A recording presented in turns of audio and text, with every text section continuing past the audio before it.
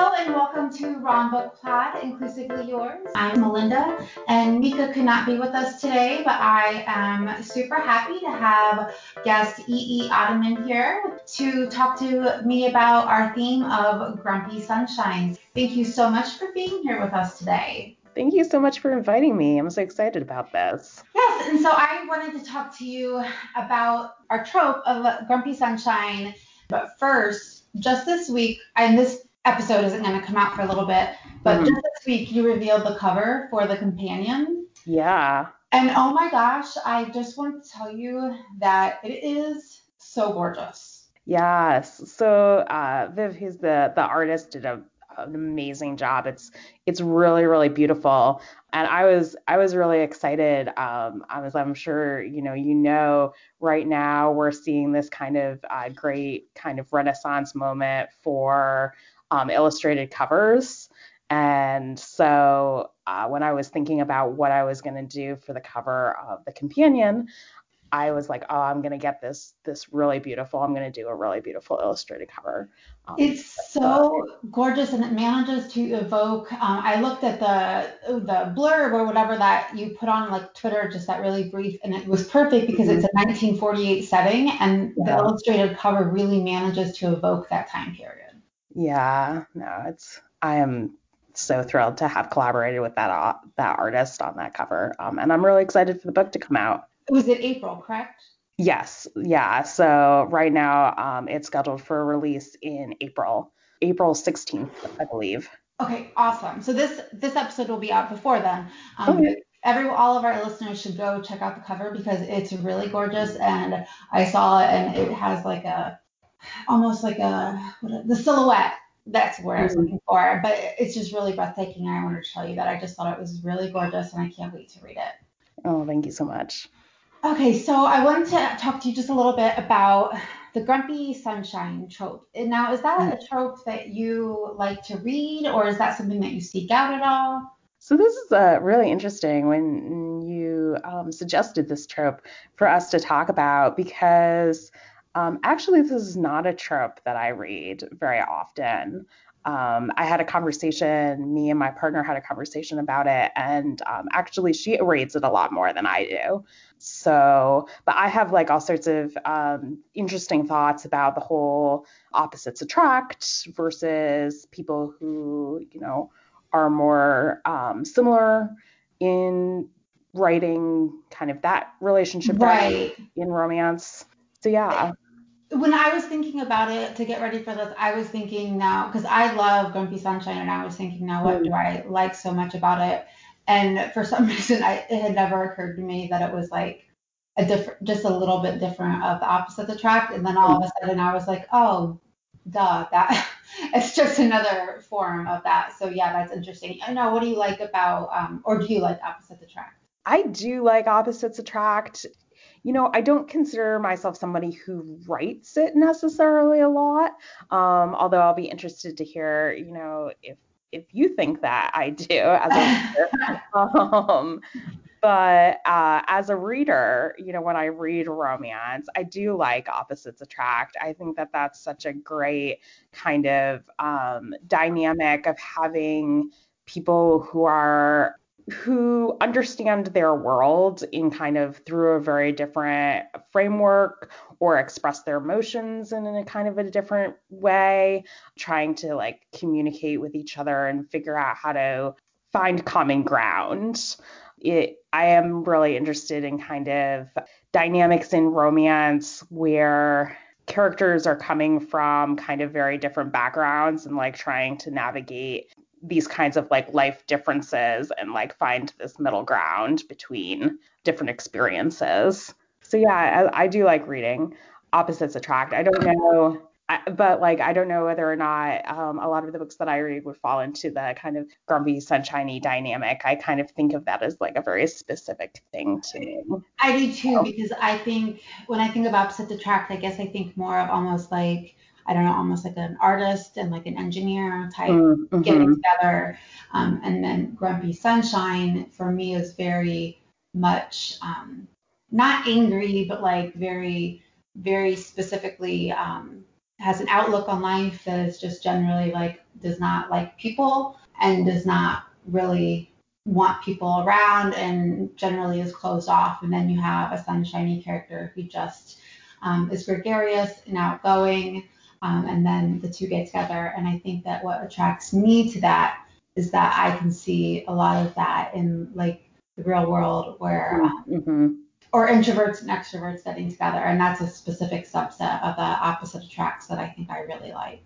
Yeah. No, I think it's like a very realistic relationship dynamic, like I can think of all sorts of people both in romantic relationships and then also like friendships in real life that have that kind of introvert extrovert dynamic. Like me and my sister, for example, I tend to be much more introverted, much more serious and introspective, and she's much more like gregarious and outgoing and stuff. So yeah, I think like that's sometimes in romance, right? We have tropes that are like work amazing in romance and are really compelling, but you're like, do I actually know whether this happens in real life? Like maybe it doesn't. But I think like this character dynamic, this relationship dynamic is actually really true to a lot of the relationships that I can think of in real life. Yeah, I think it's very true. Like my co-host Mika and I are good friends, and she is very outgoing and very extroverted, and I am very much an introvert and would very much prefer to just be like, over here in my corner. So Mm-hmm. I think it's very much a real life thing, and I think that's something that a lot of people are drawn to in Yeah. books. And so with your book, Doctor's Discretion, so first of all, I loved it. I love this book. And Thank you. it's been recommended to me a million times. And I picked it up and I read it. And so it's close to being Grumpy Sunshine for me. But so Dr. William Blackwood, if our readers have not read this book, first of all, go read it and then come back and listen.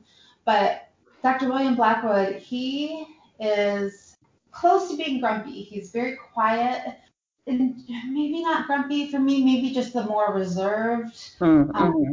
liking the more administrative details of doctoring and organizing. And so I think that for me, he just kind of came off as that side of things and kind of analytical. And so I think that that is where I was thinking about that in the first part of the book. It definitely changes over time, and I think that is how Grumpy Sunshine works. Those dynamics work in most of those books. Mm. Well, definitely like when you first connected that trip to the doctor's discretion, even though I hadn't necessarily to be honest, I was not thinking of that trip when I wrote this book.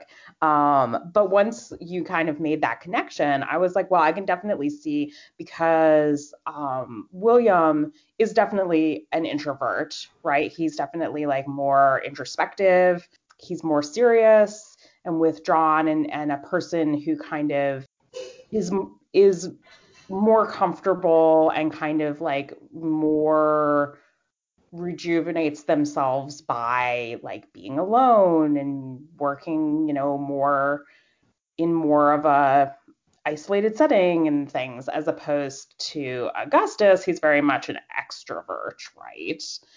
Not only just like more outgoing, but also more kind of like he likes working in hospitals. He likes working with lots of people. He has a background of military service where, he was working and collaborating with other doctors and officers and things like that. So I think that it's definitely falls into that introvert extrovert relationship. Right, so maybe just more close to the opposite tract than Grumpy Sunshine, maybe. And I really, I like both the characters. I like William because definitely more like me, and then Augustus. I just love how opinionated and full of passion he was. Yes. He was just very committed to what he wanted, and I really liked him. And then there's a subplot of helping the trans patient Moss, and Mhm. I love Moss as well. I know when I was looking through reviews, there was a lot of people who were like, "Oh, we love Moss, and we wish that we could read more about Moss." So, So, which I loved because I was like, yes, care for Moss. yeah. No, definitely, one of the he's also a character that I really, really loved to write. And I still do. I still have plans to come back. Originally, I had planned there to be a sequel to this book. And I still do plan to come back and write that sequel. And I think that that sequel, or at least the sequel I had originally planned for this, that I hope to one day write, does focus more on Moss because I think that he's just such a great character. Yeah, oh my gosh, I think that I would love it, and I think other people would love it too because he was very compelling. I really like that subplot a lot, and just reading about him and that time period, and reading about it was really timely just reading about it because at the beginning, like William was burnt out from the cholera epidemic. Um, Yes. it was very timely because I read it a couple months ago, and I was just like, oof, it just hit me like because of everything going on right now, just hearing about how exhausted he was from dealing with actual patients.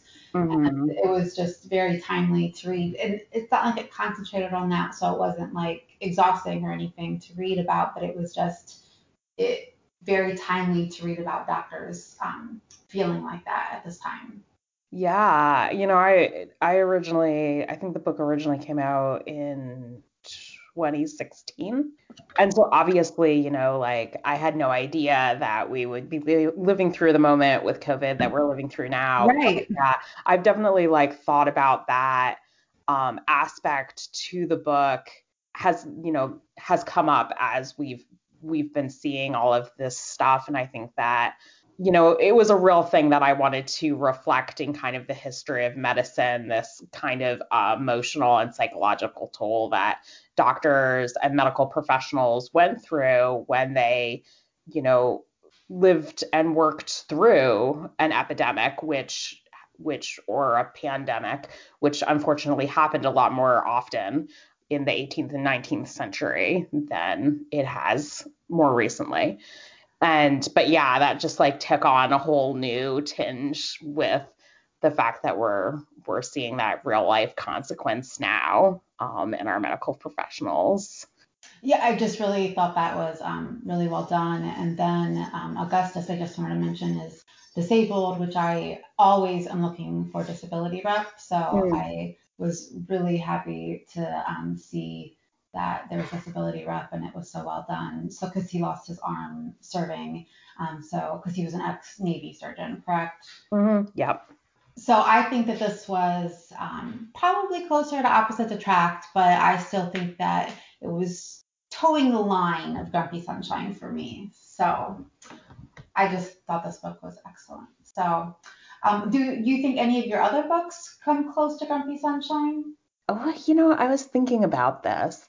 Um, I think that I would almost say A Matter of Disagreement, which is definitely a rivals to lovers or enemies to lovers. Oh, okay. I have not read That, that one. yeah, so that really was the trope that I kind of tackled in that book.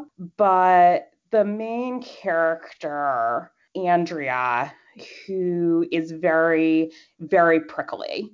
And so in that way, I think he is much closer to kind of that stereotypical grumpy character. But I think that it kind of might not be as close because the love interest in that book, Gregory, is maybe not as sunshiny as you would kind of want for the grumpy sunshiny trope. He's maybe more kind of confrontational. And so like when Andrea, who's the main character in that book, gets all kind of like prickly and like aggressive, Gregory just like comes kind of and gives kind of more in same, I guess, or in kind. So, but it's definitely rivals to lovers or enemies to lovers if you or anyone else is into that trope, which is one Okay. of my personal favorites. So, Yeah, I'm a big fan. So Okay, and do you have any book recommendations that you think would fall into the Grumpy Sunshine category? Yes. So when I was thinking about this, the one that kind of immediately popped into my head is K.G. Charles's short story, The Ruin of Gabriel Ashley. And I think which is a short story, kind of a spin-off of the Society of Gentlemen series. Oh, I love that series. Yeah, and I think that Ash, who is the main character in this short story and is a side character in the main Society of Gentlemen books, is very kind of like bubbly, and he's outgoing, and he's real like a glass half full kind of a person. And then his partner and love interest in the short, Francis, is very kind of like standoffish and serious. And actually, in this short, Ash thinks that Francis really, really hates him because he's been like so cold and standoffish every time they've met. But spoiler alert, it's a romance, so he actually doesn't hate him. But yeah, I think that short story is probably, I love it. I would highly, highly recommend it. I love all of KJ Charles's stuff. So, The and Society of Gentlemen was my introduction to KJ's writing, and I've it's read everything since so then because amazing. so good. Yeah, it's really, really kind of for me one of the gold standards of queer historical romance. I just love everything that she writes. So yeah, I definitely would agree. So I don't think I've read that specific one though, because you said it was a short story. Yeah, it's a short story novella. Okay. That is kind of, it doesn't fall directly into the chronology of Society of Gentlemen, but it's about the same characters. Okay. Yeah, I remember hearing the title, but I don't know why I haven't read that. So I will immediately be buying that. So Yeah. thank you for that. Okay. Do you have any other recommendations? I think that's the one that I kind of feel like Okay. quintessentially represents this trope that I would recommend. Excellent. Um, Okay, so I have a few. So recently, I don't know how to say her last name. Alexandria, I think it's Bella Flor. She came out, I think it was her debut novel last year, Written in the Stars. It's this really cute female romance between Darcy and Elle, and it is like quintessentially Grumpy Sunshine. Because Darcy is like this buttoned up actuary and she is so grumpy.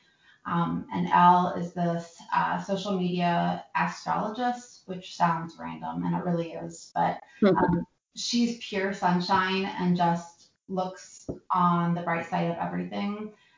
And there's fake dating and they just do not really get along. Mainly because Darcy does not believe in astrology and Elle doesn't understand why Darcy is so grumpy. But it's really, really cute and it made me want to read more Grumpy Sunshine because I was like, oh my gosh, apparently I really like this trope. Aw.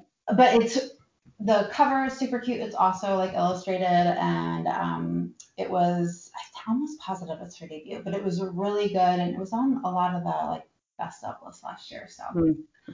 highly recommend that one. And then Chase Verity, who I'm always recommending on this show because I just love Chase. They have a new one coming out actually. By the time the episode comes out, I think it will have just come out. It's called How to Be Good.